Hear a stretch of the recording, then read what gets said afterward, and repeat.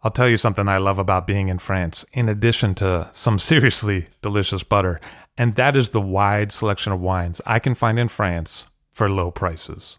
It can be much more difficult to source those same bottles back in the States, and that's why I love to buy wines out of France with Ideal Wine.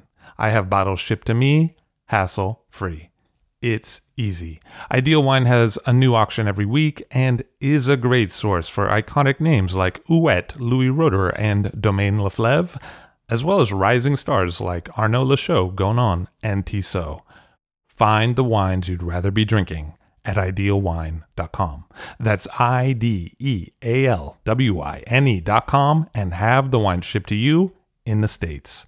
Use the promo code FIRST, F-I-R-S-T, for $15 off your first order of $150 or more. Hey, that's $15 you could save, and that is some good butter money. See for yourself at Ideal Wine.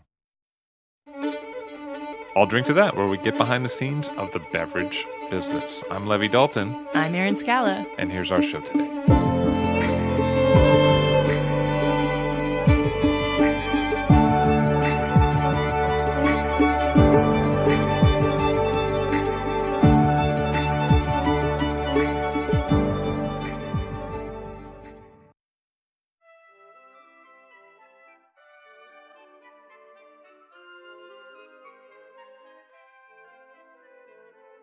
Wine, it was a part of Thomas Jefferson's life at an early age. At his childhood home, an inventory from 1769 listed 4 bottles of Portuguese wine, 15 bottles of Madeira, 54 bottles of cider, and 83 bottles of rum. But Jefferson's interest in wine intensified, especially after his ambassadorship to France, which took him through many of France's most famous vineyards. On a rainy day in February 1787, Thomas Jefferson left Paris in a carriage to tour France and northern Italy. A few months earlier, he had injured his wrist in a horse accident and was headed to treat it in the healing mineral waters found in the spas of Provence. But on his way, he made a remarkable tour of France's wine country and helped stir up interest in French wine among his contemporaries. He was also scouting vines he thought might thrive at his Monticello home in Virginia. His discoveries on his journey would also guide him later when he took on the task of stocking the White House wine cellar. After leaving Paris, his first wine stop was in Champagne. At that time, sparkling wine hadn't been perfected, and much of the production was a pale red, similar to today's red Burgundy. Jefferson wasn't a fan of what he tried. Though later in life, Jefferson would often serve sparkling champagne at the White House.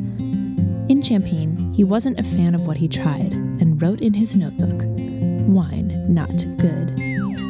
He traveled south to Burgundy and toured Chambertin, Vougeot, Romanée, Beaune, Nuits, Beaune, Pommard, Volnay, Meursault, and Montrachet. In those pre-phylloxera days, he visited several vineyards that were over 100 years old. Jefferson enjoyed the strongest wines, in particularly those of Chambertin, because he knew they would better sustain the travel to North America. He also visited Clos de Vougeot when it was still a monastery and all the wine was made by Cistercian monks. Shortly after Jefferson's visit, in the throes of the French Revolution, the monastery would be auctioned off to private owners. In Beaune, he befriended wine merchant Etienne Parent, who would guide some of his future purchases. He also discovered the delicious whites of Meursault and loved them so much that they became his house white at his Paris residence.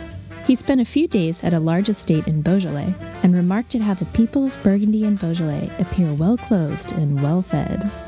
He took a liking to Côte Rôtie wines and ordered some for his house in Paris.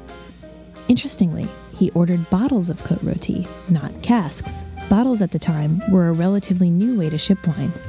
But how would Jefferson open the bottles? He was able to remove those corks because, like so many of us modern sommeliers, he carried a corkscrew with him in his toothbrush kit. In Hermitage, he enjoyed the white wines and would order 500 bottles of it for the White House cellar later during his presidency. In Marseille, he learned how to store wine bottles from wine merchant Henri Bergas, who recommended covering the bottles with sand. But upon hearing of famous rice in northern Italy, he traveled farther south, hoping to find a new crop for the colonies.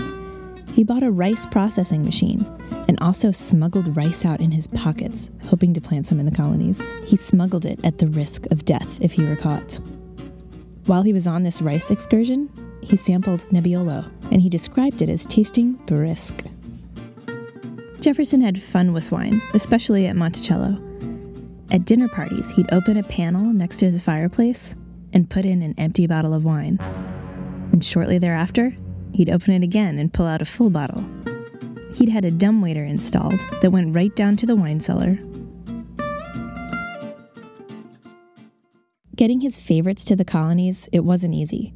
Ships sank with his orders on board, pirates took some, and unscrupulous shipmates would sample the barrels and then top them up with water.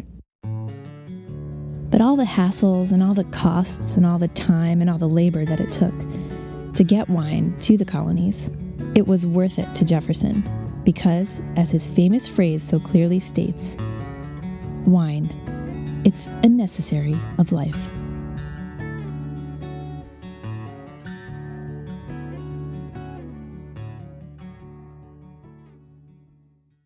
It's not enough to make great wine. You also have to reach the consumer that appreciates that wine. And that's where Offset is an incredible asset.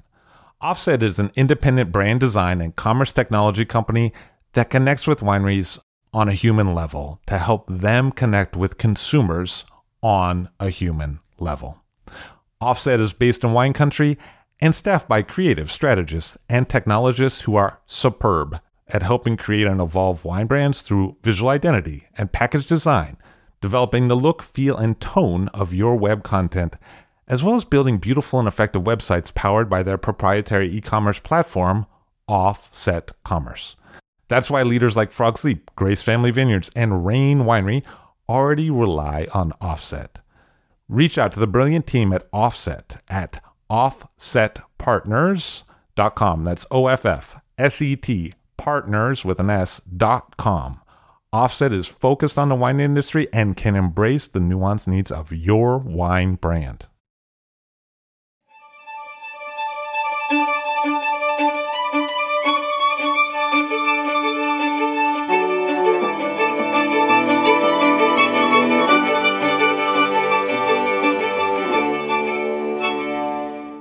Daniel Ravier of Domaine Tempier on the show today. Hello, sir. How are you? Hello, I'm well, traveling, and happy to be in New York. Nice to see you. Good to see you. So you began at Tempier in 2000. Yes. How did that come about? Oh, it's a long story. In fact, after school, I first have a sort of an internship at Dominot, and where they asked me to stay after the army, which I did. And you went to the army for a while, and then you went back to work for them. Yes. Army was an obligation at that time for me, so I had to go there. And so I decided that I could stay there, that the region was very, very interesting, and that I could stay there.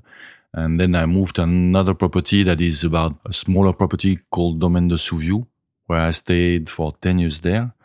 And maybe because of the wine that I was producing there, François and Jean-Marie, the two brothers, asked me to join the property.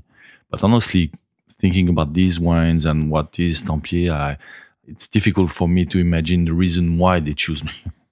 I had the feeling of changing of world of wine in a way, knowing something very, very different standard, higher standard at Tempier than what I was working with before. And essentially because of the terroir, the quality of the job done in the terroir. So you were born in the Savoie. You were raised there. Yeah. You went down to work in that area of Provence at Ott. You started to really like Provence, maybe because the sun is shining and the women are prettier. I don't know. Yeah, you are right. My wife is from the south. So it's good reason to go down. And she's part of the reason why I moved down, honestly. And, it's life accidents. You don't know why sometimes, and you try to do that, and then you say, well, let's try that. And honestly, when I first started to work at Bandol, for me, that was sort of a a discovery and in the same time a sort of wedding, even with the appellation. I was very happy to be there. What did you begin to notice about the region? It's hard to say, it's sort of a feeling because of the weather, a special climate, close to the sea, of course, but still windy enough to have a clean weather because we are on the east part of the Rhône Valley, having the end of the Mistral. And also, we are close to Toulon. And just in between us and Toulon, there is a cape on the sea that is called Cap Sissier. And for people that are sailing a bit, it's quite a hard cap. It's not very easy to deal with, even if it's on the Mediterranean Sea, which is known as a quiet sea and not very hard. Could be very, very stressful. And this place is very, very noticeable for that. So maybe there are changes in the climate also because we are just on the good side of that cap, let's say. And also when you have all these small slopes, the feeling I had there when coming was, oh, that's lovely, lovely place. I'd like to know what's going on there. And then after, of course, the wines were showing well. I've always been impressed by the wines of Bandol. Sometimes a bit more rustic probably in the past, but really, really interesting. Consistency, always sort of an energy in the wine.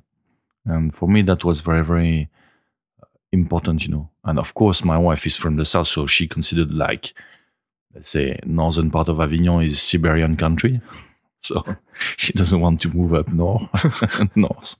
So because of that, it makes good reasons to stay in the south, of course, but mostly key point for me was wine, of course. So the Perrault brothers came to visit you in 1999, and what did they say? They came in and I thought that they were coming for François came and he said, I thought he was coming for tasting, and he said, could we have a discussion? And he said to me, well, listen, would you like to be in charge of Tempier? That's not the question you are prepared to be asked anyway, So I said, of course, but what do you want? Why are you asking me that? And what do you want to do? We must speak about that. So it took us about 5 to 6 months to discuss together, to see what they were expecting. Was I the good guy for that? And were the conditions good also enough for me and for them to see if it could work? And also, as I was deeply involved in the place where I was before, where everything has to be made at that time, and where I was leading a project, quite interesting because new, but not at the same level of Tempier, of course. That was very, very difficult for me to make the decision to leave a place where I've been deeply involved and say, well, you have to do something new now. If I was somebody that have a career plan, I should have changed earlier, of course.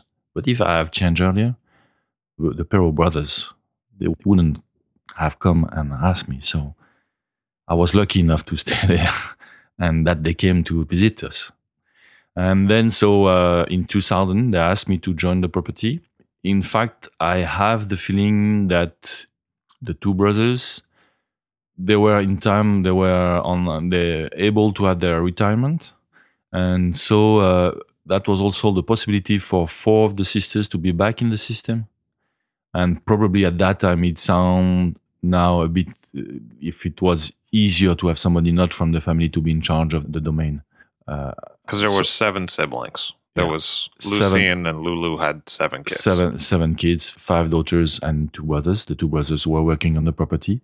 4 of the sisters were really, really interested on what was going on the property, and they wanted to know what was going on. And one of the sisters wanted to quit. So she decided to quit, and they organized the things to modify the status, permit that sister to leave, permit the 4 other sisters to be back in the business. You can imagine shares and all that stuff, organizing society so that it could be possible.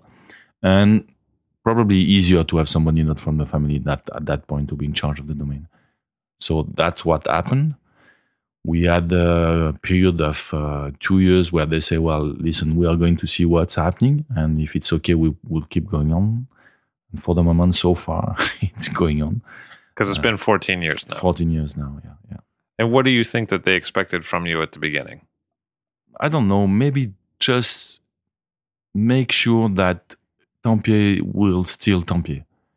That's probably the only thing, makes things safe for the future. There was no purpose of, okay, we need somebody to build a business plan, and the objective is that we need to have some cash back from the property, or that kind of stuff.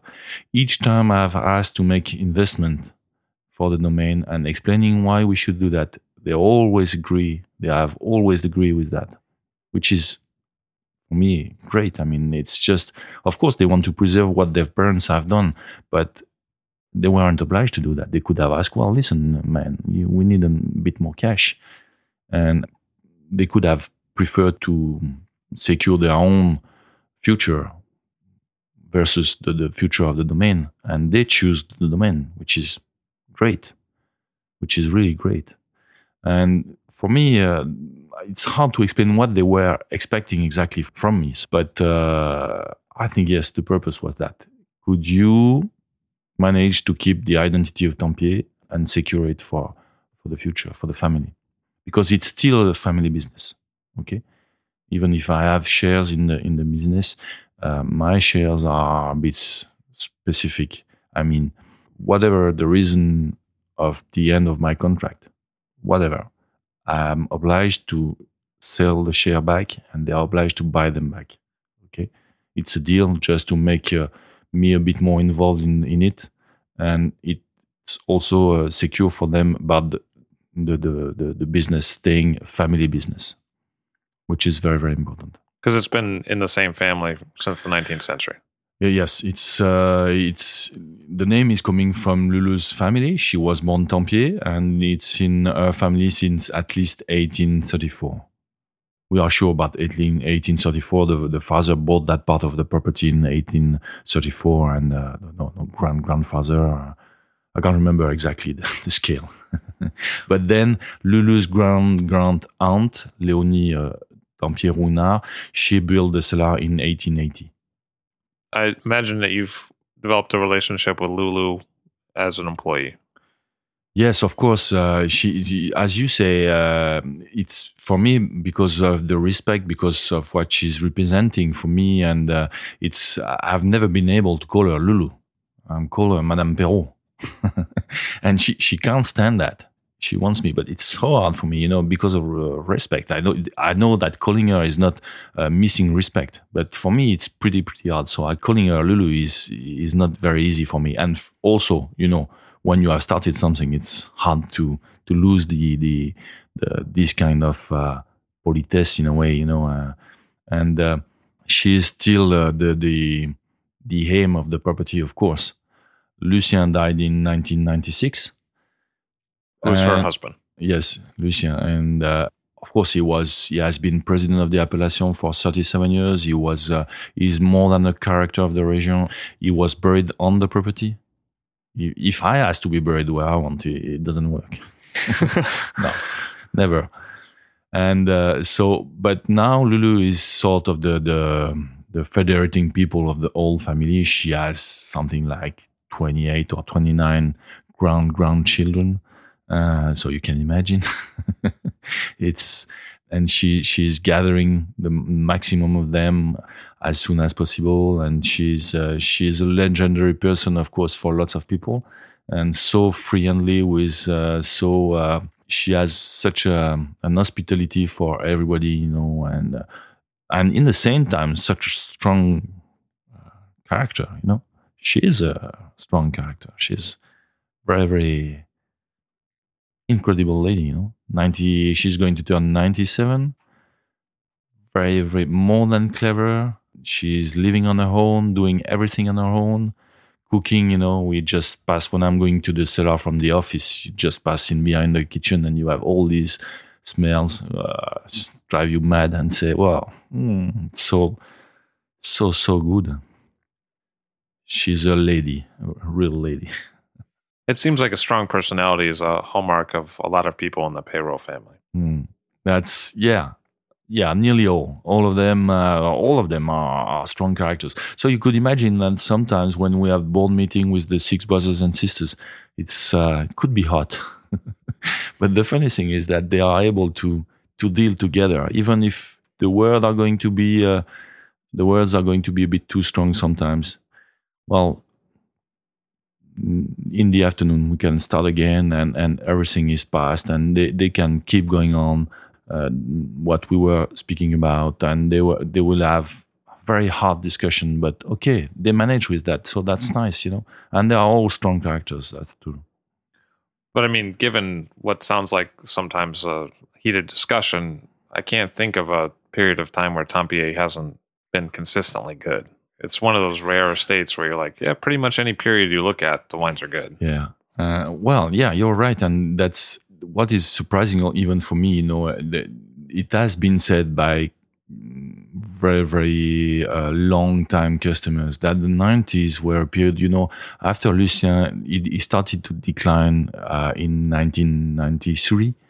And after Lucien started to decline, it has been said that the wines were a bit less consistent because, again, it has been said, because of Francois and Jean-Marie's relationship, sometimes a bit not very easy. Also the sisters that wanted to know what was going on, and maybe they were asking, so the relationship between sisters and the two brothers.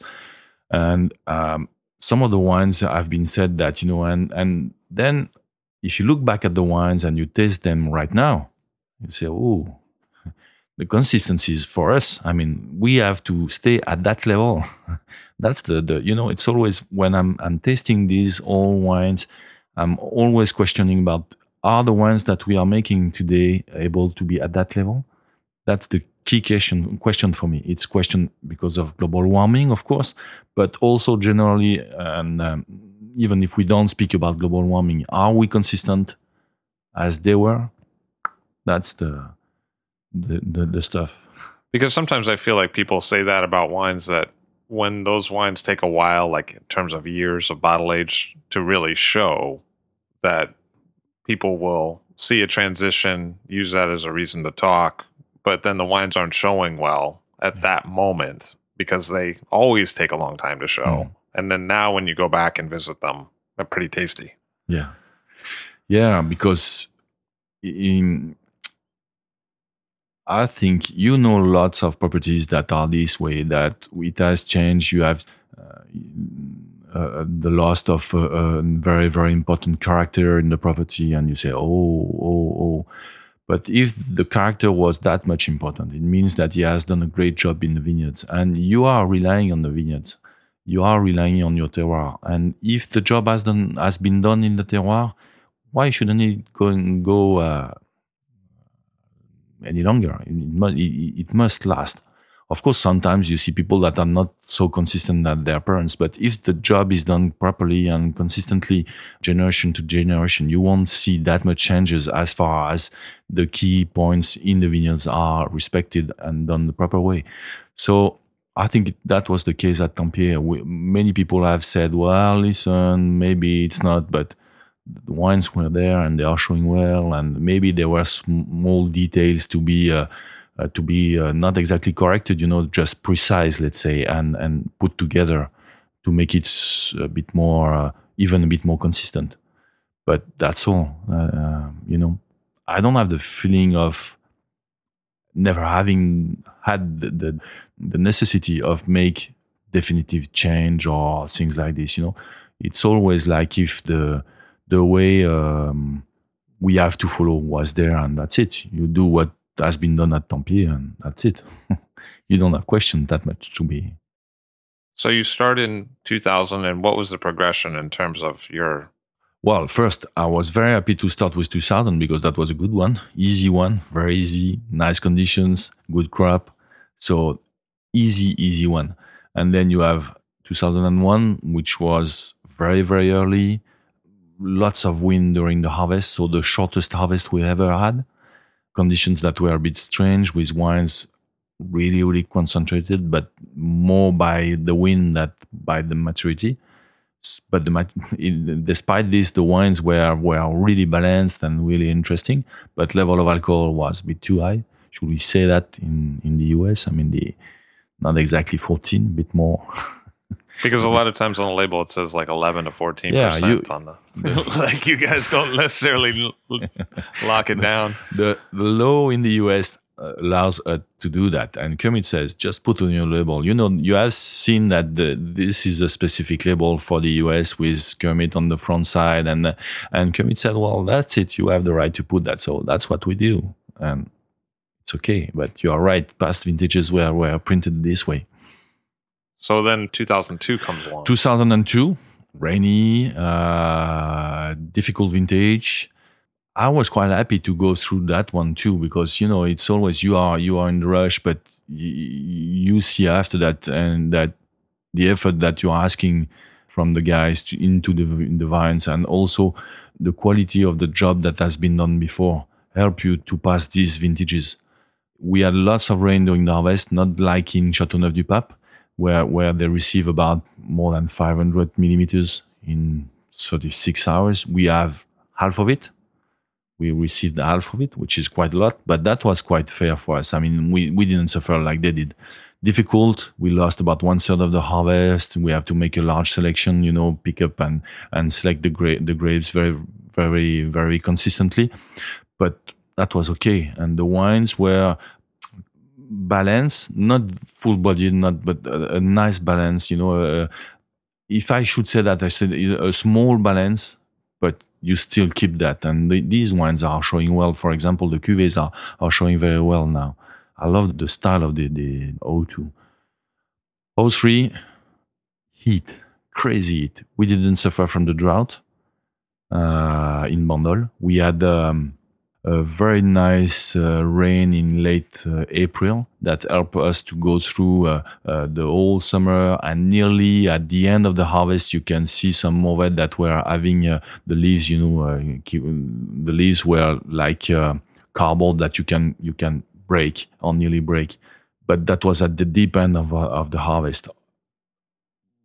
So we had a normal crop, but the heat was just crazy. And the most remarkable point for me was that despite the fact we are close to the sea, there were no difference in between the temperatures and in day-night temperatures. Nearly, you were so sweat, in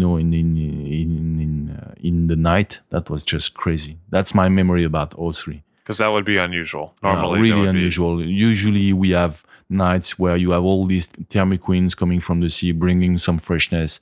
It's cool, it's very, very nice and mild weather, and it helps also the vines achieve the good maturity. So it's very good. And 03, crazy. So it's a bit like if you take a basket of grapes, you let it in under the sun, and then you try to make something with that. How are those wines showing today? Surprisingly, not too bad. People are saying that I'm always pessimistic about the vintage and the vintages, and 03 is not. You understand that 03 is not exactly my favorite, but I must admit that I have been surprised sometimes by some of my friends. Knowing me, they are trying to. They blind you on it. Yeah, and they are trying to bribe me after that, saying, you should give us some more, because they pour some bottles of these vintages and they say, well, try that. So I can imagine, I know that it is the domain, but I'm always wrong with the vintage, because I can't expect such freshness in these vintages, despite the heat, despite my feeling about the vintage. There are still some balance at Tempier that, of course, I feel not responsible at all. I mean, and I know I'm not responsible at all. I know it's the job that has been done for decades into the vineyards. Because when you're dealing with 30, 40, 50, 60-year-old vines. Yeah, exactly. And the job that has been done with that also, being organic, being respectful of the terroir, because we depend on that. Of course, having all these cuvées, or having all the history of Tempier, you can imagine that we are focused on terroir. And if you want to pay back a minimum of respect back to the terroir, for us, it means at least being organic. And we moved to biodynamic recently, but I was using herbal teas from different kind for about 10 years. But I have always, sort of a question. Shall we do the whole stuff or not? And all the wines I was tasting that really impressed me were, surprisingly, biodynamic or on the way, or using it without saying it, And so I said, well, listen, we have to try, and so we tried, and now we are on biodynamic. The idea for us is to help us reinforce the quality of our own vineyards and preserve the balance that we have in the vines. For me, that's all. Just help the plant to enforce its relationships with its close environment, and especially the soil, to make it a bit more sane and more consistent in what it is giving to us. I mean, the grapes. Is it hard to convert 38 hectare into biodynamic? Yeah, not very easy. But the key point is the guy you are working with. Are they concerned about that? Because we have been visiting, I carried them with myself, and we have been visiting several properties, mostly in the south, because the idea was to visit property that were close to the style of climate we do have, or region or type of soil. So we visited a lot, and the most important thing that I've been told about that was one of my friends from the Rhone Valley said to me, well, biodynamic is what you are going to do about that. I said, what do you mean? And he said, it's the impulse you are giving that is really important. The rest is side. So that was interesting. How does that actually play out for you? For me, the idea is that reinforcing the relationship in between the plants in its really, really close environment. You make the soils lively, of course, a bit more consistent, and you are going to have I don't know how you call that in English. We say, let's say, self-defense process on the plant. And this is going to help us low down what we have started. And definitely it's quite impressive, the level of, for example, of copper we are using. And there's less copper now. Oh, far way less, yeah. Very, very, very, very interesting on that point of view. And for me, the idea, is to have grapes that are going to reflect maybe a bit more of the deep soils that you are having under the vines. That's globally the idea. And then into the wines, maybe I'm expecting, and maybe I'm wrong, just a bit more the real minerality, the one that you have around the tongue, and the tongue, and that gives you that sort of saltiness, and the fact that when you have finished the glass, you need another glass. It's calling something more. And also, maybe it could be one of the aspects to help us to balance the effect of global warming. That's what I'm expecting, if there is any chance of seeing this kind. But the conditions that are promised to us in 50 years are going to be so different that it's going to be a very, very hard problem anyway. What kind of rootstock should we use? What kind of grape? Is that going to be enough? We are planting vines now, and they are going to be decent. You understand what I mean? You have to make in 30 years. You have to make decisions for climate that you can't see or feel, and it's a generation decision. Vines that we are planting now are going to be consistent and used by us, of course, but the very, very interesting part by the next generation. So with global warming, with the speed of the change, is that going to be enough? Are the decisions that we are taking now going to be the good decision? And if they are good, are they going to be good enough? That's very, very frustrating in a way for me to make this decision and say, oh, is that going to be the good one? Because in the beginning of the 20th century, there was phylloxera, and it looks like in the beginning of not too long from now, we're seeing our own global crisis. Yeah. You had the phylloxera, you had then, of course, mildew and oidium. We were lucky enough to find out copper and sulfur, and then after all the chemicals, I don't want to go through chemicals, but it has been part of the deal in Europe anyway for decades, and in the 50s, after the 50s. But now, yes, you are right. Global warming could be one of the aspects that we weren't expecting, and that is going to be a massive change in all over the world. I mean, why not imagine wines in Great Britain, in Belgium, or wherever you want, and maybe harder for us. But to be honest, we are lucky enough to be close to the sea. So the effect of the Mediterranean Sea could be very, very useful for us, even in these bad conditions. And maybe inland it could be worse. And we are close to the sea, usually about maximum of 5 miles, and then most of them are closer to the sea. So you are lucky enough about that, maybe. Because that kind of same thing that was a threat to vineyards, which was the vacation rental kind of encroachment on the vineyards, in this area to overlook the sea where people wanted to build. That's a very big problem for us. Yes, of course, housing is the biggest problem, and we can't compete the prices. It's a bit difficult because wine producers, old wine producers that were co-op members or that were even producers on their own, they asked the mayor or whatever you want to say, well, listen, I'd like to have these pieces of land to, my daughter, I'd like her to have a place to make her own home. And so if you could do that, but not on the neighbor, just for me. It's always the same. And so the problem is that wine producers have been part of the, putting all these houses 1 year. And because of that, it's very hard if you have a house on your left and a house on your right. And just in the middle, you have a very, very nice parcel of bundle. It's very, very hard to make the owner of that parcel believe that it could be interesting wine, whereas he's going to earn that much money if he's just waiting till it's effectively possible to build a house on that part. So you have lots of parcels also that have been lost because of housing already, and some others where people, they don't want to have vines because they are waiting. Even if you explain them, listen, this is protected, you are not going to have any chance. He's seeing house on both sides, and he say, listen, it must be a house. There must be a house at once here, and this is for me, and this is money. So this is a very, very big problem that we are going to face. We are not like Belay, close to Nice, of course.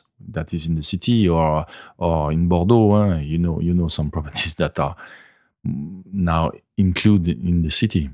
But this is going to be a deep problem. As I said, I'm from the Alps.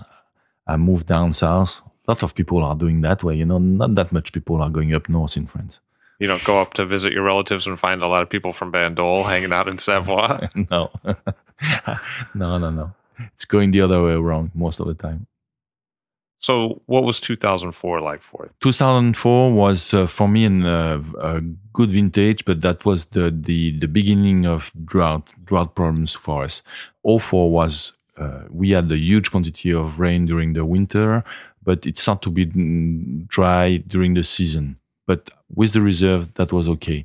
And we had a good crop. So 2004 was very nice crop. We started quite late, if I'm right. I think we started on the 3rd of September, but maybe because we were a bit late, we weren't ready. We should have harvested a little bit earlier, maybe. But what I remember about the vintage was that you can feel the sun, you can feel the good conditions, but still balanced. Considered for us as a very, very good vintage in Mandel. Then 2005 was the driest ever in between January and the end of August. But again, with some reserves of water. And we had rain during the harvest. And this rain was quite good because it helped us achieve the maturity on some places. And to be honest, it gave us also some juice on some other parcels. So we were happy with that. Grapes plumped up a little bit. Exactly. On some places where, these soils that are quite deep enough, and as soon as you have reserves of water, the vines are having a great benefit about that. Because you're in some variety of clay for your vineyards. Yeah, you have part of the vineyards that are on, mostly the major part of Bandol is based on limestone and clay. And then the level of clay could be different. You have some places, like for those who know the place, close to domains like La Franc-Vérole, La Noblesse, Le Gros Noré. All these domains are on very, very heavy clay. Very interesting stuff, but specific, let's say specific. And then you have other parcels in Bandol that are more limestone. And then you have parcels that are on alluvion quaternaire. Let's say like a sandy silt. Yeah, more sandy, and more drained soil, profound. But surprisingly, and I was really impressed by that, not that much rich.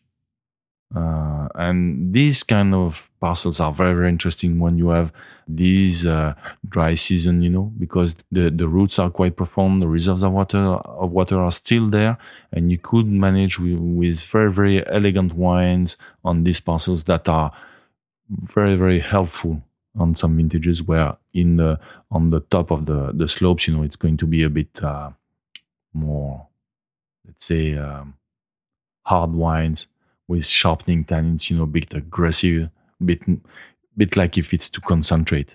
And you are very happy to have the other one with that full body wines, but elegant, not too strong, too marry, to balance the rest, At the same time, you plant different grape varieties in the parcels. So of course. Sometimes there's Mourvèdre, sometimes there's Carignan, sometimes Grenache, sometimes Cinsault.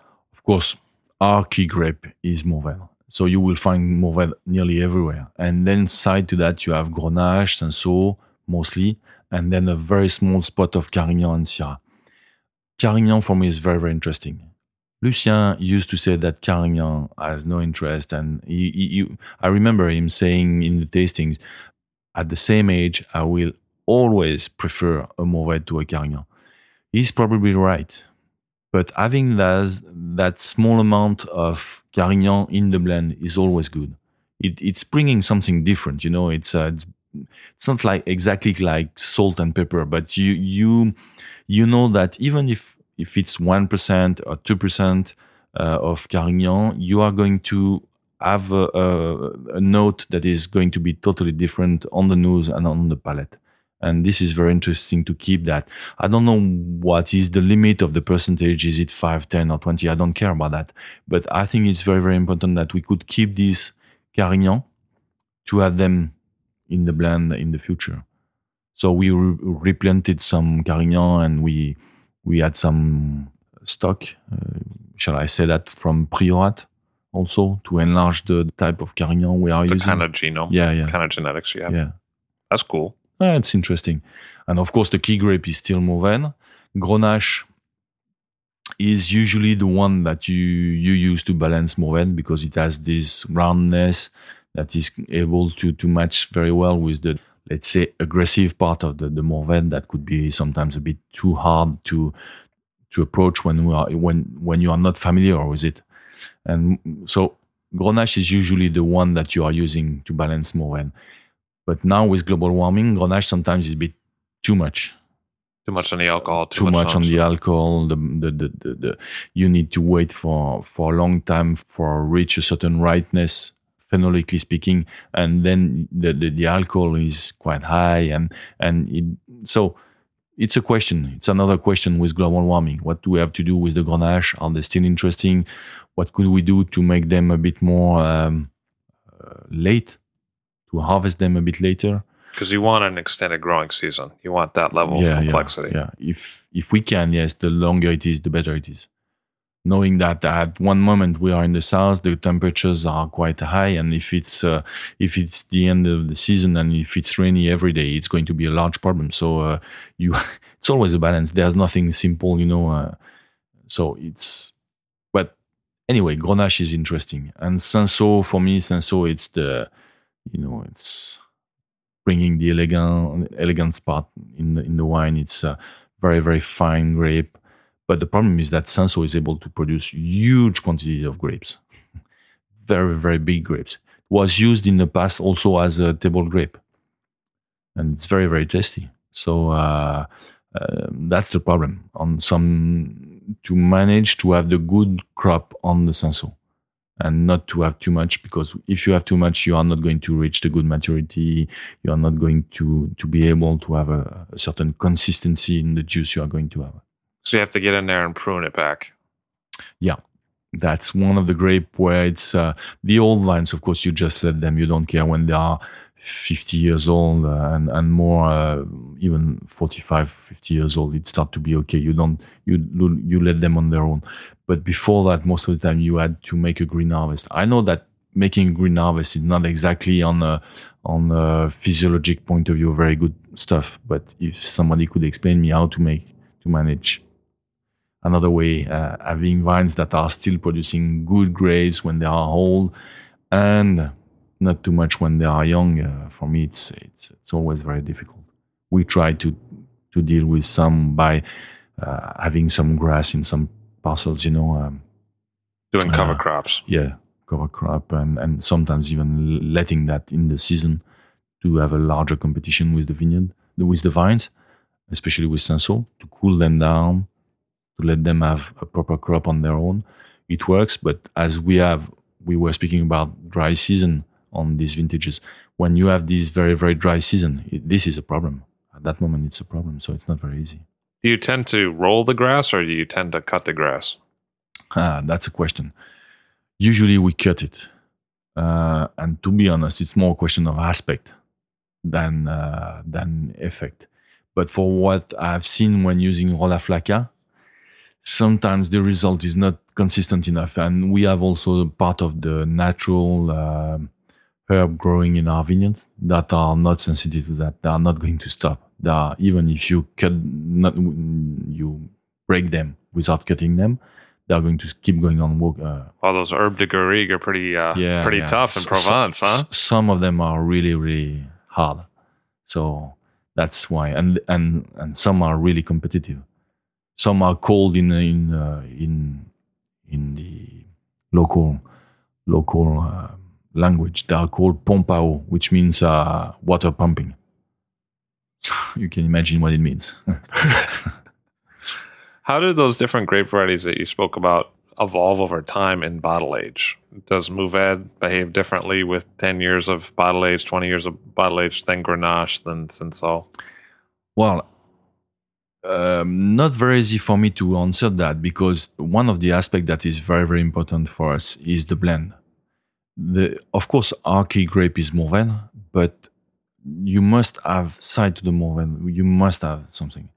You know, in the 90s, there was sort of a race to the 100% Mourvèdre in Mandol, said or not said, but people were on the way to produce wines with more and more Mourvèdre, and it declined on its own. I mean, people are back now are back to wines with a blend of usually at least 10% of Grenache, Carignan, not that much Cinsault. You don't see most part of the Cinsault is used for the rosé. We do use Cinsault, of course, for the reds, because I love the Cinsault. It's bringing such finesse in the wine. But most of the producers are using Cinsault more like a rosé grape. So it's very difficult for me to say that concerning Mandol, because we don't have wines that are 100% Cinsault, 100% Mourvèdre, 100% whatever you want. It's always a blend. So the idea is just what we are tasting, even when aging in barrels. Sometimes we are able, because some producers are keeping for 1 year or 2 years long, 100% Grenache, 100% Cinsault, 100% Carignan in a food. And so you can go there and taste the stuff. And the funny thing, most of the time when I go there to visit some of my friends, and you taste something, they don't tell you what you are going to taste. And first question I have is... Kind of sounds like your friends are dicks. Like, in terms of the tasting, sounds like they mess around with you a lot. Yeah. And, the point is that you taste the wine and you say, well, that's very nice. How much Mourvèdre there? 50, 55? And the guy said, no, there's no Mourvèdre. Oh, come on, there's Mourvèdre. No, there's no Mourvèdre. And I remember having a discussion with friends, and some of them were frightened about that, saying, well, these wines, they don't have any Mourvèdre, and you can compare them to the wines with Mourvèdre, so it means that we don't have... I said, no, it means that the terroir is great enough to balance or overtake the grape variety. So it's hard, but when tasting these single grape wines in the cellar, it's obvious that Grenache on its own, what it's looking like, thinking about Southern Rhone. So the idea, you can see. Cinsault, very elegant, probably not made to age that much. Probably, but who knows? Who knows? And Mourvèdre on its own, because of the strength of the tannin, because of that intensity you can have in, the funny thing is that when you ask a woman to taste a Bandol for the first time, I've never seen one that is happy with the first time. But most of the time after that, they say, well, it's interesting. And the fact is that Mourvèdre is a grape that is not front forward. You see what I mean? And sometimes it's sort of Mourvèdre is a bit like a warrior, It's like, I'm going to show you who I am. And boom.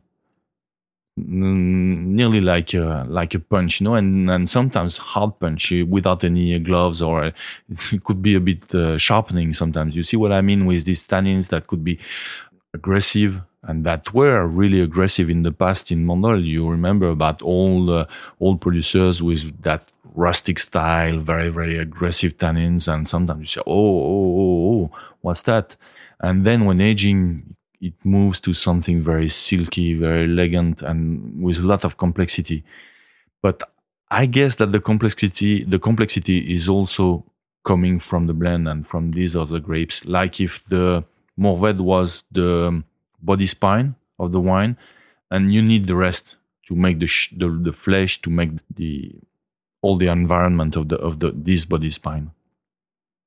I think that's my feeling about these grapes. Always keeping the idea of blending. It sounds obvious for me in the South. That's our tradition, but it's also the feeling that if the old guys have done these choices, they were having good reasons to do that. So if you want to change that, first understand why they were doing that. Then you could change. Most of the time, that's not exactly what we are doing. We change everything, and after that we say, oh, listen, they were doing that. Maybe they were all right. So that's one of the aspects, And I think blending is very, very important. So you keep the wine for 2 years in wood before you release it? Very, very important. Also, that's by the law of Bandol, we must keep them for 18 months at least in wood, whatever the size, whatever the form. You can use whatever you want. We use what we call foudre. So in between 15 and 80 hectoliters for those. So it could be quite big. And in between the 15 and an 80 hectoliters, you can easily imagine that the 15 is going to be a bit faster as an evolution process, and the 80 is a bit more on the reserve, let's say. And that's why you want a mix of them. Yeah. Just to see, sometimes, if you need to rack a wine and that it needs to be a bit more, it's a bit too reductive and it's a bit too backward, let's say. You need to push it a bit. You are going to move it to smaller vats and vats that are a bit more expressive. And if you feel that they are already a bit easy, that they need to be a bit more on the reserve, then you are going to bring them back in something a bit bigger and a style of wood also that is going to be a bit more straight, let's say. So when do you do the blend? On the cuvées, the blend is done nearly at the beginning because we don't have the place and because they are coming from these places. So I can't vinify, a small spot of Mourvèdre and then a small spot of Grenache and Cinsault. And so on Cabassar, we harvest, of course, everything at the same time. On La Tourtine, because of the difference of ripeness, we start with Cinsault Grenache on one side, and then we have the Mourvèdre. And usually we blend quite quickly after the wines are downstairs in the foudre. We let them achieve the malolactic, and usually in November or December, we start the blending of the La Tourtine, of both Mourvèdre on one side and Cinsault Grenache on the other side. And for Lamigua, we vinified, in the past, Lamigua was vinified all on its own, everything blended together. Now, because of the conditions, it's not exactly possible for us. It makes, if we would like to do that again, it means that we will let the Grenache and the Cinsault reach a ripeness that could be even over ripeness. I see. And so we prefer to harvest them and then harvest the Mourvèdre with a small spot of Grenache. And then we blend everything just before going into the food for the malolactic. And on the classic, Each wine is vinified because of the maturity. So it could be at the beginning, of course, we start with Grenache, Cinsault, and we add some Carignan. First red and the classic are generally based on Grenache, Cinsault, and a small spot of Syrah. Then you have some Carignan with some Mourvèdre, and at the end you have Mourvèdre. And most of the time I keep some Grenache to balance the Mourvèdre, even in the vinification. Just a small amount of Grenache. And all these wines are vinified because of the maturity, in fact. And we are keeping, let's say, this major part of the wine in the vats on their own, okay? Just for us to make to have an opinion about a specific place that is the dominating part of the blend we have made, a bit like if we wanted to know exactly which part, this part of the classic, well, this is producing this kind of wine and this kind of wine. And then, so the wines achieve the malolactic. Most of the time we don't tract after the malolactic. So it means that in the spring, usually in May or June, we are going to blend together everything. So the blend is not exactly what people are thinking about making a blend. We are going to put a small amount of that and a small amount of that. It's not exactly what we are doing because we put all the wines, blind tasting, taste everything. It's good. We put it in the blend. It's not outside. Oh, I see. So if you like the sample, you put it in. Yeah.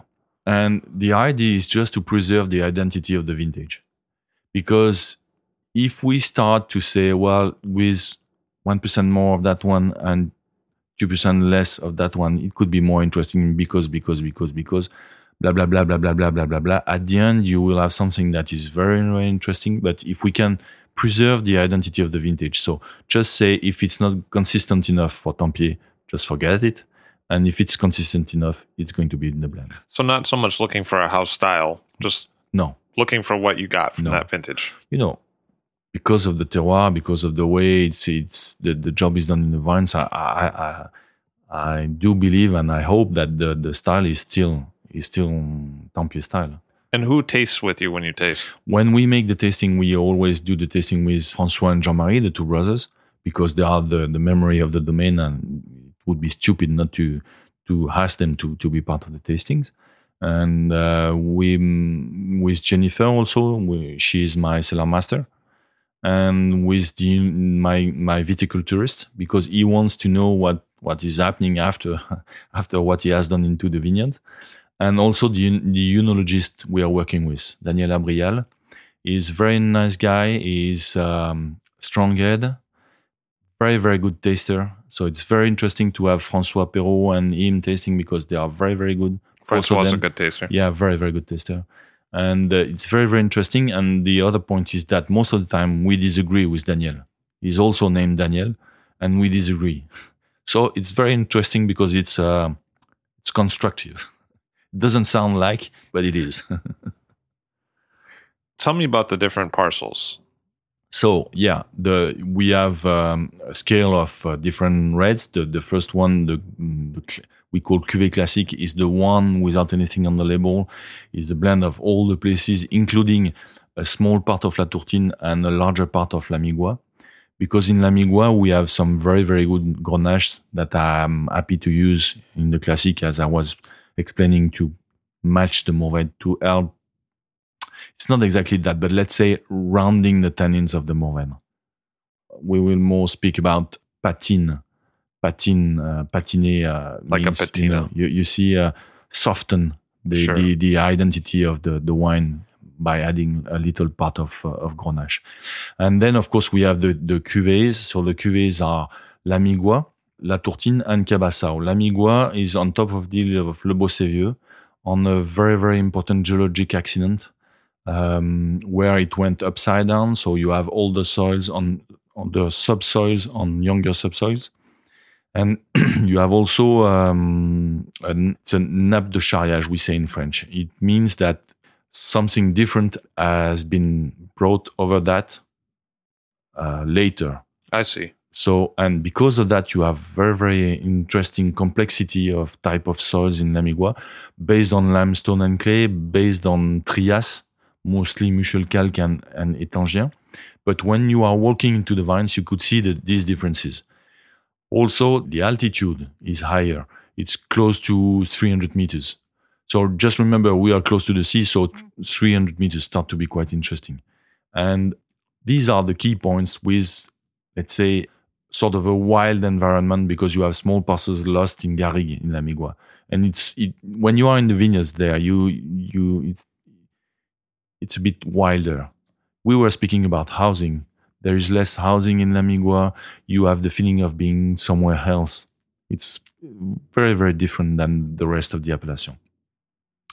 And for me, these are the main reasons why the wines are different. But I must also say that the blend is a bit different, and Migua is only usually 55% Mourvèdre, plus quite a large part of Cinsault, nearly 25 or a bit more. Which is a lot comparatively to the rest of the wines. Exactly. And then it's 3% of Syrah and about 15 of Grenache. So this blend is very, very specific of La Migua. It might change in the future because we have replanted some I expect them to be very, very interesting Mourvèdre. So it means that maybe we will have a percentage of Cinsault a bit lower in the future. But these Cinsault, they are very, very, very interesting, very, very consistent, and they must be part of the wine. La Tourtine, on top of the slope of Le Castellet, totally different because it's only one block. You are in La Tourtine. This is one block of vines. This is about nearly 6 hectares vines, okay? And on this parcel, it's for the top of the slope, very windy, very sunshiny place. And despite the top of the slope, the soils are profound enough, because of a different type of soils than in La Migua, profound enough to have good Mourvèdre. So La Tourtine looks like a very, very one of the best terroirs for the Mourvèdre.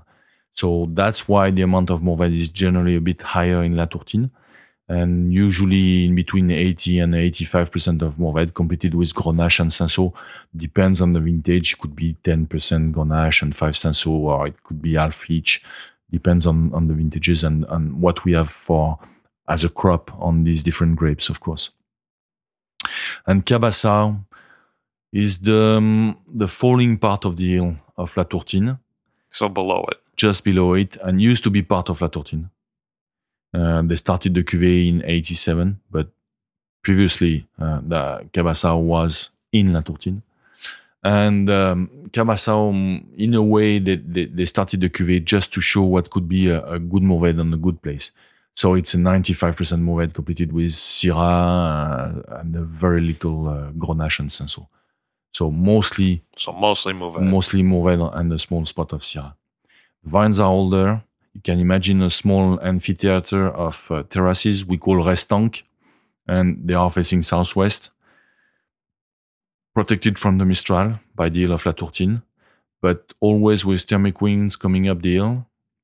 So to cool down a bit the stuff, because I don't know where the name is coming from, but Cabassau and Cabassé in Provençal mean eat. To my opinion, it probably means that it's the sun that is quite consistent in that place.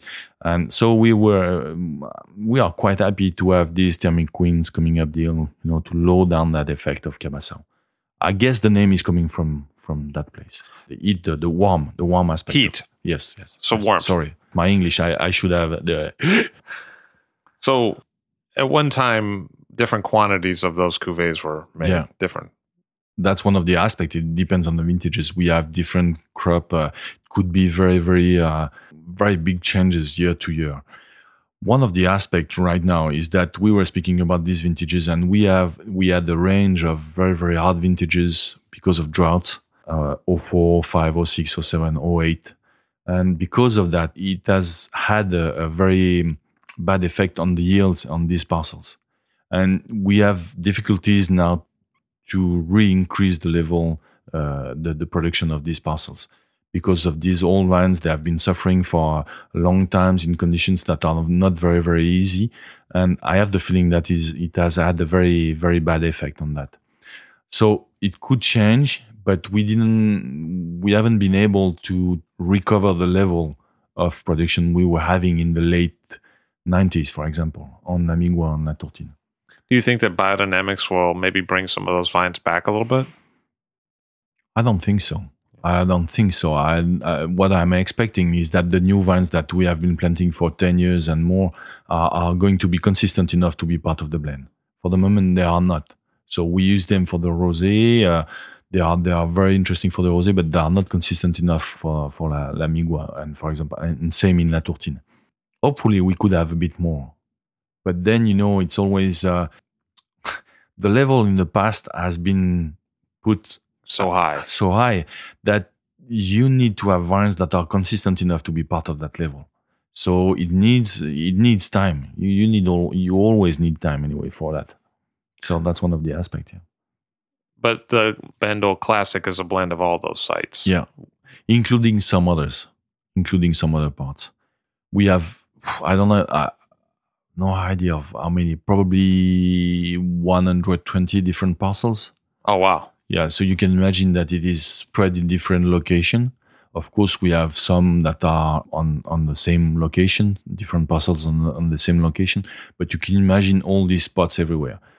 That's one of the aspects of Tempier. It makes the thing not very easy to organize, but it also brings us differences, complexity. So it's interesting to have all these different places. Is it possible that one day there'll be a fourth bottling of a parcel that you have that we haven't seen yet? There was one in the past. Oh, is that true? Yeah, there was one called, in fact, two, to be honest. There was one called La Louf. La Louf was, let's say, the same thing that Cabassao in La Tourtine, but that was a bit the aim or the heart of La Migua. So they produced it only 2 vintages, 87 and 88. And they thought that they better blend everything again. Back with Migua. Yes, and all the Migua together, including La Louf. But the funny thing is that when you taste now the 87 and 88 La Migua, they are still consistent enough. But now, honestly, I'm not on the way to disappear La Louf again. It's part of La Migua, and we must have La Louf in La Migua. It's very, very important. And also in the past, there was another cuvée that Lucien started in the late 60s called Cuvée Spéciale. Oh, sure. Yeah, I've seen that. Yeah, you have seen that one. And Cuvée Spéciale was a special blend of usually about 80% Mourvèdre completed with 20% of Grenache. Mourvèdre coming from around the cellar and Grenache coming from La Migua. But that was not exactly the how could I say, the idea of terroir. Even if it was a specificity that all the traditional clients of Tempier were used to and were fans. But I decided in 2002 to blend the Classique and the Cuvée Spéciale and make only one Classique, because I thought that was too hard to explain all the time, the differences in between the Classique and the Cuvée Spéciale. And also in the same time, by blending both, it made a Classique a bit more consistent. Well, that was also a tough year for you, as you said. Yeah, and that with was the rain. But that was the good year to do that. You haven't made a Cuvée Spéciale since. Never. So bad drought in 6, 7, 8. 6 was dry again, but cool, very mild weather. The driest ever in between March and November. But reserves of water was quite okay. The crop was medium and nice. Conditions were, I love the 06, because it has a bit more freshness than the other one around. And it's very, very interesting, very consistent vintage for me. I like the 6s. Yes. I do trust it's going to be a very interesting vintage in the future. 07 is considered by lots of people, including François and Jean-Marie, like the best ever. Oh, is that true? Yeah.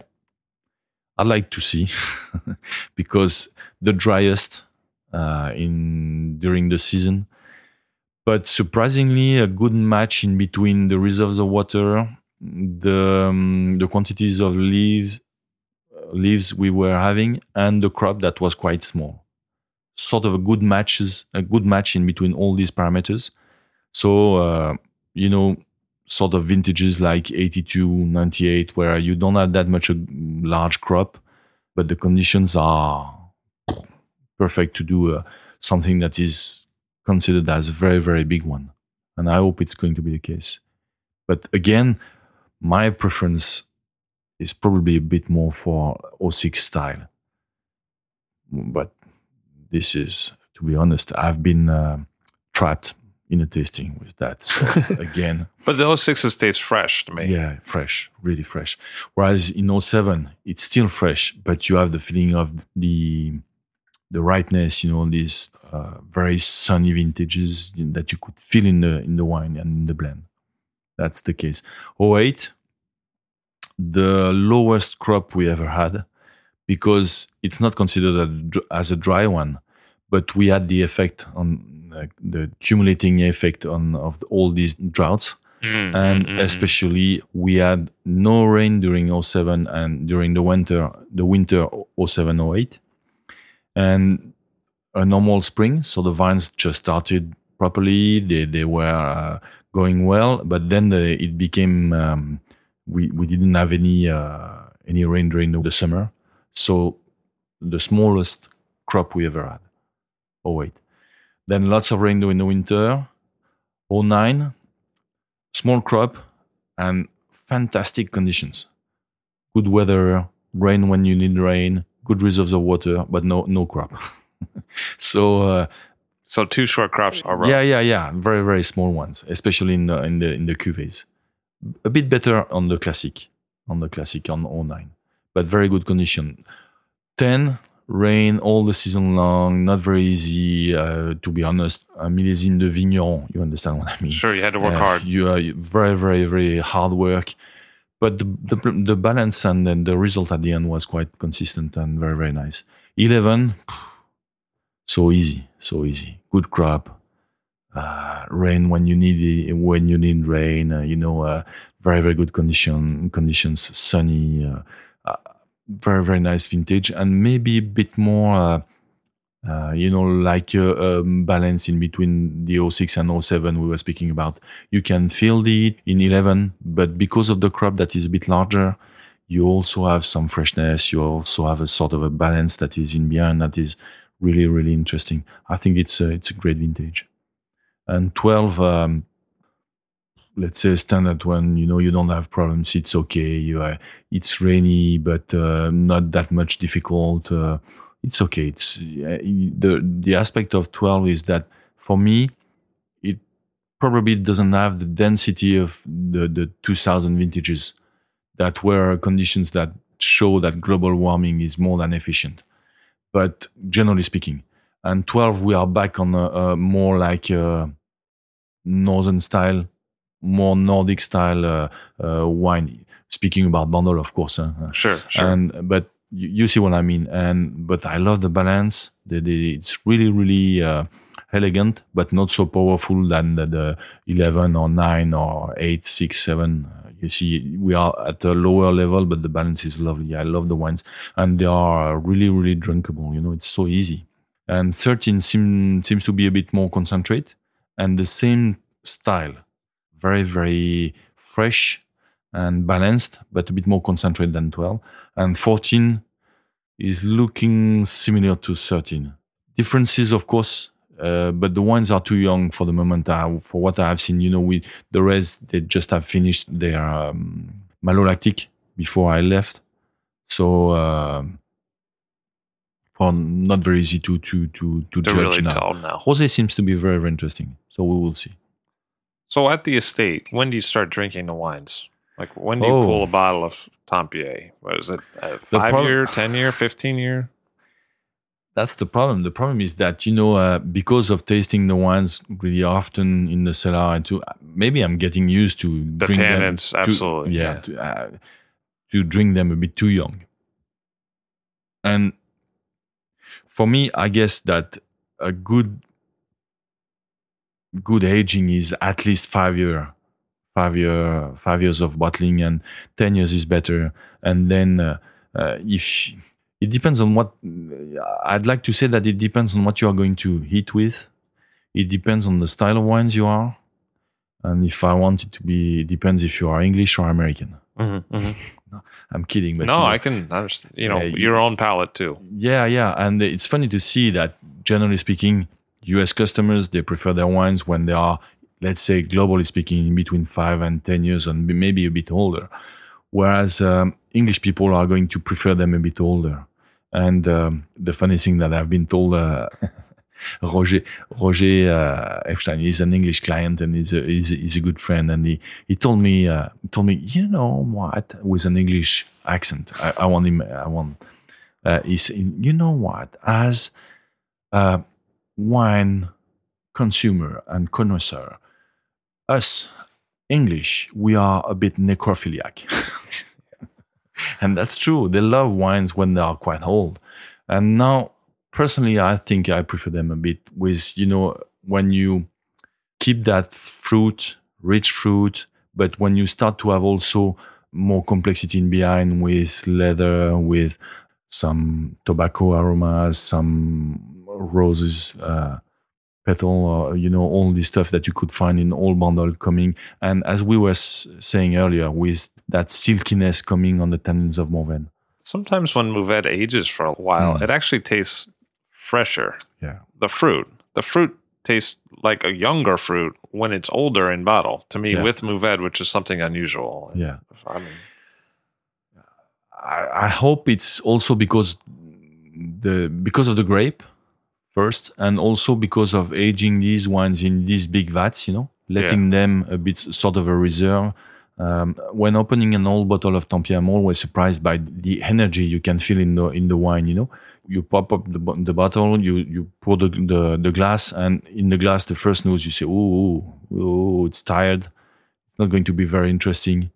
And then you take it in the mouth, and wow, far away, fresher and more younger feeling than the nose. And then you let the wines have some air. Mourvèdre need to breathe, in fact. And so you let it have some air, and it's back on far more fruit on the nose, more freshness. And you are right. It's funny to see that the wines are going the other way back sometimes with all wines, which is really, really surprising. But then the good one of the way to know the age of the wines is this silkiness you could find in the tannins of the Mourvèdre. If you still have too much sharpness, depends on the properties, of course, but if you still have too much sharpness, you can easily think about a young vintage. And if it's still very, very punchy and very, very fruity, but that you have a very, very silky touch when drinking it, you can think it start to be quite old, and it can age very, very long. So as a thought experiment, if you didn't age it for 2 years in wood and you aged it for 18 months in wood, you think it would be simpler? Do you think the oxidation brings complexity? Or? We do it for about 20 months. Okay. 20 months in for aging. There is a temptation in Mandel to lower it down to 1 year. I think it won't be a good idea. Of course, we are in France. The rules are everywhere. We have to follow them. Blah blah blah blah blah blah. But I don't want people to be obliged to do that. If they want to stay on only 12 months in their vats, why not? It's less money for them. But for the wine, I'm not sure it's going to be that much interesting. Maybe because of global warming, maybe we have to think differently, and maybe they are right. Maybe we could move to 12 months as a minimum and not anymore 18 months. But I think, it's part of the ability of aging, having that Mourvèdre, spending these 2 winters into these big vats. This is very, very important. Some other producers you may know are letting them a bit longer. And then you could see that the wines are sometimes a bit rustic, but when aging, they could be really, really surprising. So it's always a compromise in between your style, what you do believe, and that Mourvèdre that is so intense as a grape. That's the key grape, of course, not alone, but always the key grape. And what about the fermentation? You use steel and you use concrete for the reds? Yes, and we use either steel or concrete. I'm a great fan about concrete, but we do have steel, stainless steel, and I'm happy to use it sometimes on a certain number of wines. When is it helpful? Most of the time at the end of the aging, when the wines are a bit too chewy or flappy. I don't know. You see what I mean? A little soft. Yeah, diffuse. Yeah. Then if you put them in stainless steel, they are becoming a bit like stainless steel, a bit more straight. They tighten up. Yeah. So after the wood aging. After the wood, sometimes it's very. How very often useful. does that happen? Not that much. It has happened about 2 or 3 vintages over the 14s I have seen, but it's useful. Sometimes it's useful, and I didn't believe that at the first. And it's also one of the points about the rosé. You can easily imagine that it is the same on the rosé. Sometimes I prefer to have them in the concrete, but I must admit that on certain part of it, when you let it stainless steel, you could see that the wines are more straight, or it helps them. That's interesting, because sometimes I think that the rosé from Tempier is more reductive, and sometimes I think it's less reductive. And I'm always like, oh, is it different? Is it me? Is it? That's one of the difficult points. I mean, rosé is far away the hardest wine to produce for me. Making a rosé is very easy. It's very easy. Making a good one, it's so hard, because you want to balance things that are not possible. You don't want to have too much color, but you want to have a certain power in your wine. You don't want to have tannins, but you want structure. You don't want to have acidity, but you want freshness. You don't want it to be flat or too much round, but you want it to be rich enough. So it doesn't work. You are always, I don't know. We say on the line, and you can fall on one side. So rosé is very, very hard because of that for me. It's very, very difficult. And the other point is that you have to take the major decisions have to be taken in a very, very short period.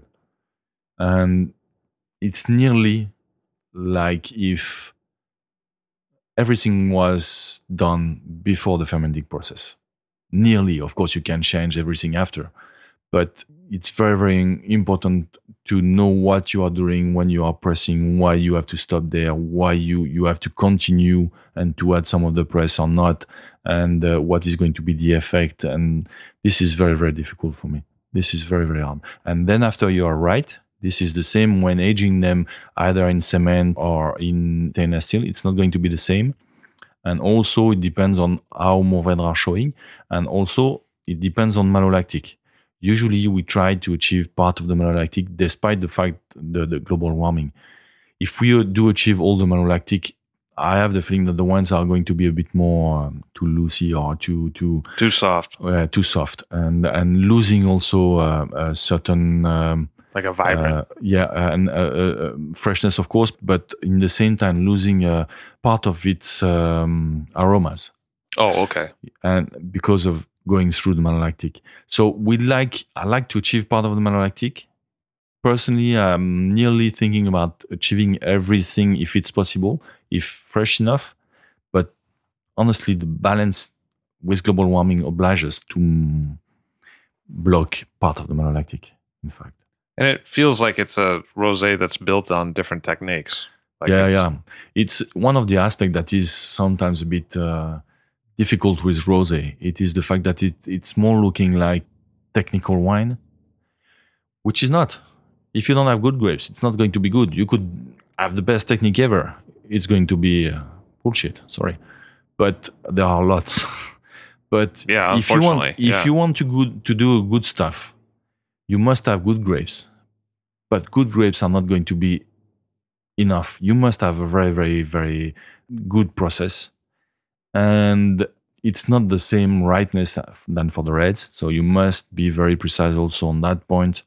So rosé is very hard, in fact. It's very, very, very hard for me. Why is it, do you think, your rosé is always so praised? I mean, it's one of the most well thought of rosés in the world, I think. It's hard for me to say. Can I tell you what I think? Yeah, I'd like to. I think it has appealing fruit and it has texture. And I think a lot of times rosés don't have texture. Yeah. And I don't know if that's the Mourvèdre that has texture or if that's the Bandol, the terroir that has texture, but I think it has texture. Well, you point out exactly what needs to be said. I mean, it's obvious. This is partly the terroir, because when you taste some other Mourvèdre in some other places that are made out of rosé that are made out of Mourvèdre, some of them are not that much interesting. So you could find some interesting stuff. Huh? But there are, as always, they are linked to the terroir. And also, Mourvèdre is a very, very interesting grape because it's a bit reductive. It has this ability of producing lots of grapefruit or orange smelling, of course. Which is nice in rosé. Which is nice, and that sometimes could be boring for some clients, but just wait. Because one of the other aspects is that everybody wants to drink the rosé very, very quickly, whereas they start to be interesting after usually about 6 months of bottling, and they are far away more interesting 1 year after. For me. Me too. So that's one of the aspects. But, everybody has finished the rosé. But in that same way that I said, when do you start drinking the reds? When do you usually start drinking the rosé at Tempier? Do you? The problem is that we are. You're thirsty too. That's one of the aspects, and client. The pressure is so big that we are not able to keep enough. We keep just a small amount for the library, and we can open old bottles sometimes of rosé, and then you have very, very big surprises, crazy surprises. Even sometimes we had 2 years ago we had 71 that was just fabulous. So it shows that rosé could age very well. Last week we had a 06. Pleasure. Yeah, I've had pure pleasure. Prado back like 01. Yeah. It tastes great. Yeah, it tastes great. I mean, so I think its potential is there for Bandol Rosé. I mean, I haven't been lucky enough to have Tempier with a lot of age. That's one of the aspects. I mean, you could keep them, but on the other hand, these wines are not. The tradition was not to keep them. Right. Tradition was to drink them. So why not? But the problem is that having this amount of Mourvèdre, we use about 50-55% of Mourvèdre in our rosé. Yes. Maybe the wines they need a bit more time. They need a bit more. Maybe they needed in the past malolactic, and malolactic could help them, balance the different and give that style where you said that the interesting part is that, of course, you have a good nose. It's interesting, but it's tasty. You can feel the body in the wine. You can match food. You can match spicy food. The wine is going to be there. It's not going to be lost in somewhere. It's because, the problem for me, it's very disappointing because you see too many rosé now that are pale, that are, it's a bit like it's a fashion. Too clean. And there's nothing in. Just wisp of flavor. And wow. I have the feeling that it is going to be a bit like Beaujolais in the past year. Beaujolais is lovely wine. Beaujolais Nouveau is a lovely wine. But some producers have produced stuff that were not Beaujolais Nouveau, that were not decent one. And people turned the point when they decided, no, Beaujolais Nouveau is just bullshit. I don't want to drink that more. And Beaujolais, I don't want to hear about that. And I have the feeling it's nearly going to be the same for the rosé. At one point, I wonder if people are not going to say, this pale rosé, no, they are not interesting anymore. And finally, rosé is not interesting anymore. I don't think we are going to be concerned by that because I hope that the wines will stay consistent enough to match that. But this is going to be a problem. And this is a problem more like, identity problem or image problem than real problem, economical problem for us. But I'm speaking generally, of course. And Bandol, you could find very, very interesting Bandol rosé that are aging, that are consistent. And we try to be on the good line, and I hope that the Rosé Tempier is still very, very interesting. But yes, I'd like to make it even more. Who knows? Maybe we could age them sometime and propose some part of the stock a bit later, And like a special reserve. It's obviously more expensive, but if some people would like to try that, why not? We will see. We don't have the space at the moment. We are very happy that the wines are leaving very quickly because we don't have the space. So that's fine. So you do make one wine with no Mourvedre in it, which is the white. What's that like? Yes, that's true. So the white is based on Clairette, 55%, 50-55, and then completed with Uni Blanc, probably 19, Bourboulingue, 16 or 17, and then a small spot of Rolle and Marsanne. And the idea was François decided to plant some whites in the parcels that were quite late to have maturity that were lower for the white. And that was a good idea because Clairette is quite an oxidative grape. It doesn't have that much acidity, but it's very interesting grape. So it's good to have it in the blend, but a bit like the Mourvedre, it's good to have something side to it. It's very, very interesting. And the white is a very, very small amount of our production. It's 2% of the production. And it's based on these grapes and aged in small food, like the reds, but smaller one, about 10 hectoliters. And it's aged for usually 6 to 10 months in these tanks before the bottling. So it means that we are later than the rosé with the white, but it's only 2%. How long has the white been made at Dampier? Wow, I think the first vintage that they made in Mandol was probably something like 88.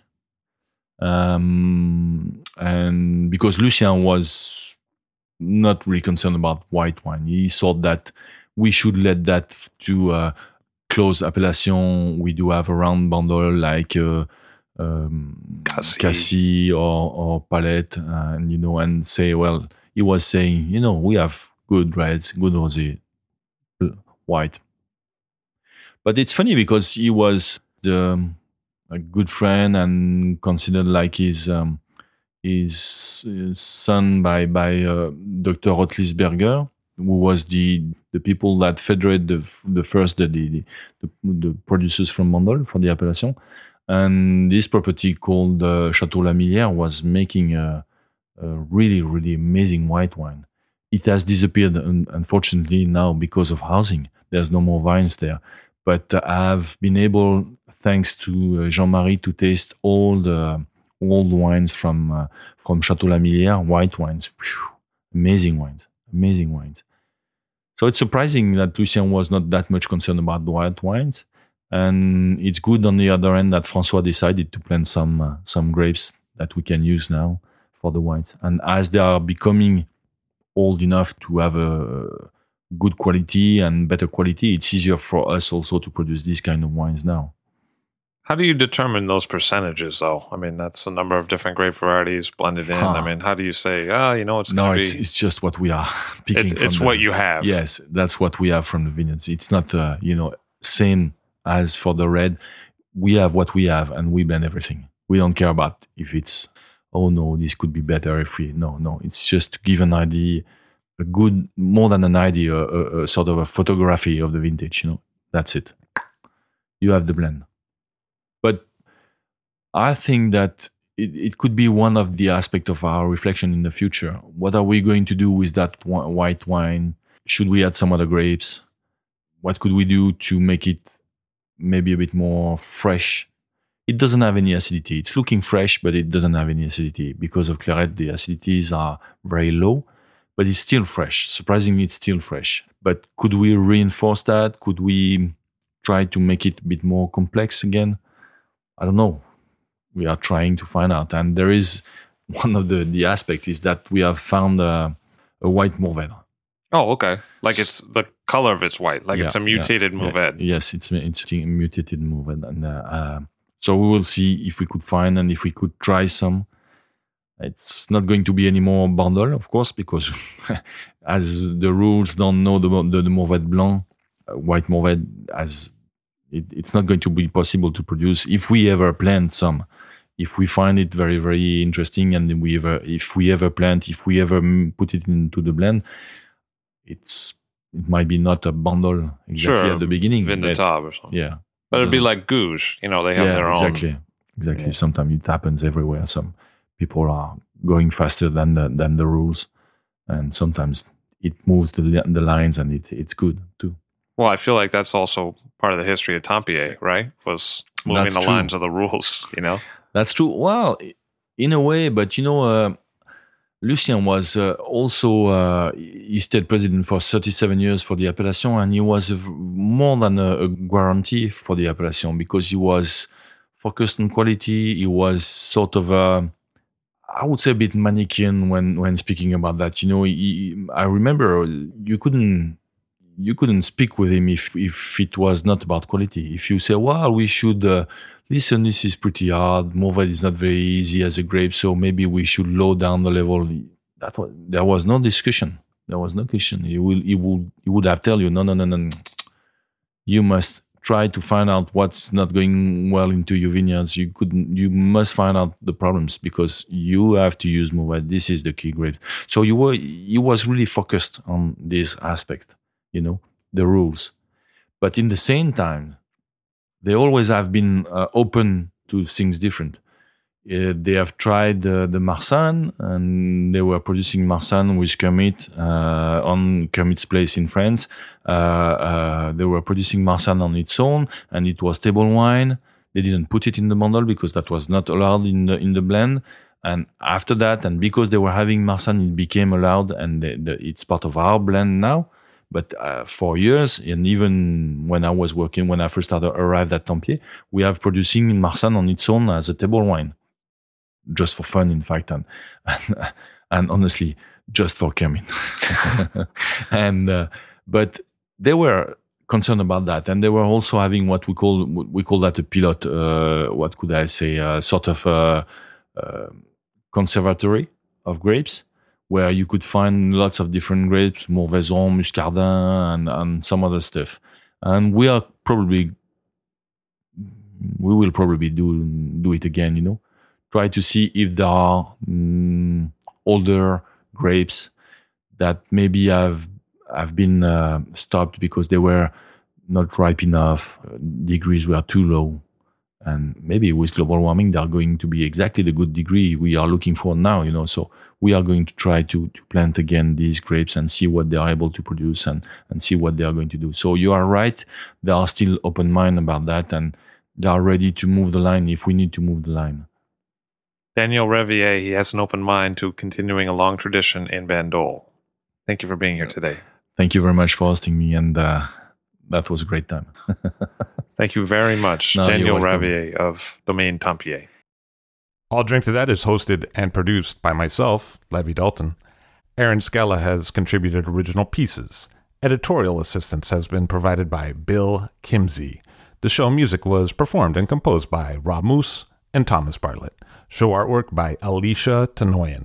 T-shirts, sweatshirts, coffee mugs, and so much more, including show stickers, notebooks, and even gift wrap, are available for sale if you check the show website, alldrinktothatpod.com. That's ILL, drinktothatpod.com, which is the same place you'd go to sign up for our email list or to make one of the crucially important donations that help keep this show operating. You can donate from anywhere using PayPal or Stripe on the show website. Remember to hit subscribe or to follow this show in your favorite podcast app, please. That's super important to see every episode. And thank you for listening. There's no wine to translate winemaking in France, or winemaker. Sure. And it's good because I'm not making wine. I'm just trying to help the process, and make sure that everything is going well and the way it should be done.